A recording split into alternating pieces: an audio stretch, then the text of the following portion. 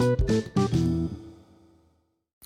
it's Andrew Priestley, and you're listening to Manage Your Money. We're at episode 43. I can't believe 43.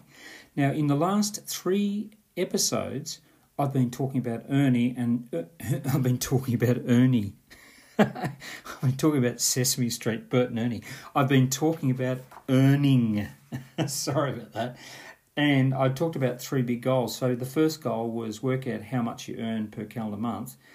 And then secondly, add up what your expenses are per calendar month, okay, to see if your expenditure exceeds your income.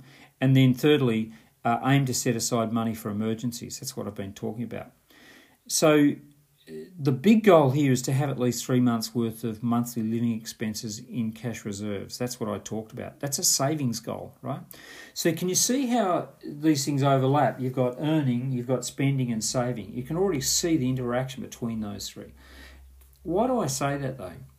Well, several years ago I injured my back and I was off work for 3 weeks with no pay. And it took another 10 weeks before I was back working full time, so 13 weeks. But I'd saved up 6 months worth of living expenses, and that's how my family got through those 13 weeks. So I wasn't panicking, right? The doctor said it's going to probably take you about 6. Well, it took me 10 weeks to recover. But for 13 weeks, I had no income. But because I had money saved up, right, I got through that okay. So let's pretend your living expenses are £2,000 per calendar month. And I just want to say here, sometimes I talk about dollars and I talk about pounds. And the reason is that I have an audience in America and Australia and Singapore, as well as the UK. I should talk about euros as well. But let's pretend your living expenses are £2,000 per calendar month. That would mean if you had 3 months' worth of living expenses in cash reserves, you'd need to save up £6,000.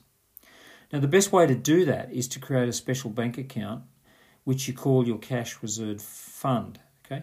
Now, the third goal is you need to save for the future and for special projects such as education or your retirement. But how much do you need to save? Well, that depends.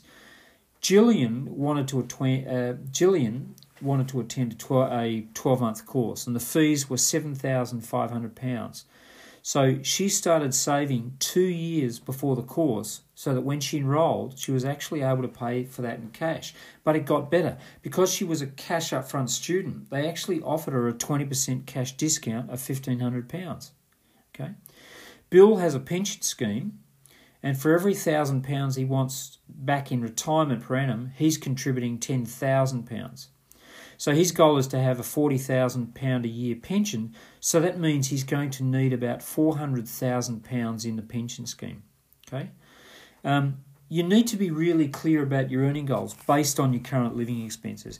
And I'm advising you to try and earn enough to cover inevitable financial emergencies. And the way you do that is just look back over the last 12 months and say, what did I spend that was an emergency? Was it dental bills? Was it car repairs? Was it fixing a boiler? Was it surgery on pets, for example? If you don't have earning goals, you will earn money, pay your bills, and spend what is left over on the right here, right now stuff. And it's usually fun stuff, really. But we know that most people then overspend. So there's wisdom in saying save for a rainy day. Okay? Now, most people who do my workshops learn to earn more, spend less, save more, set aside money for rainy days, and reduce their debt habits.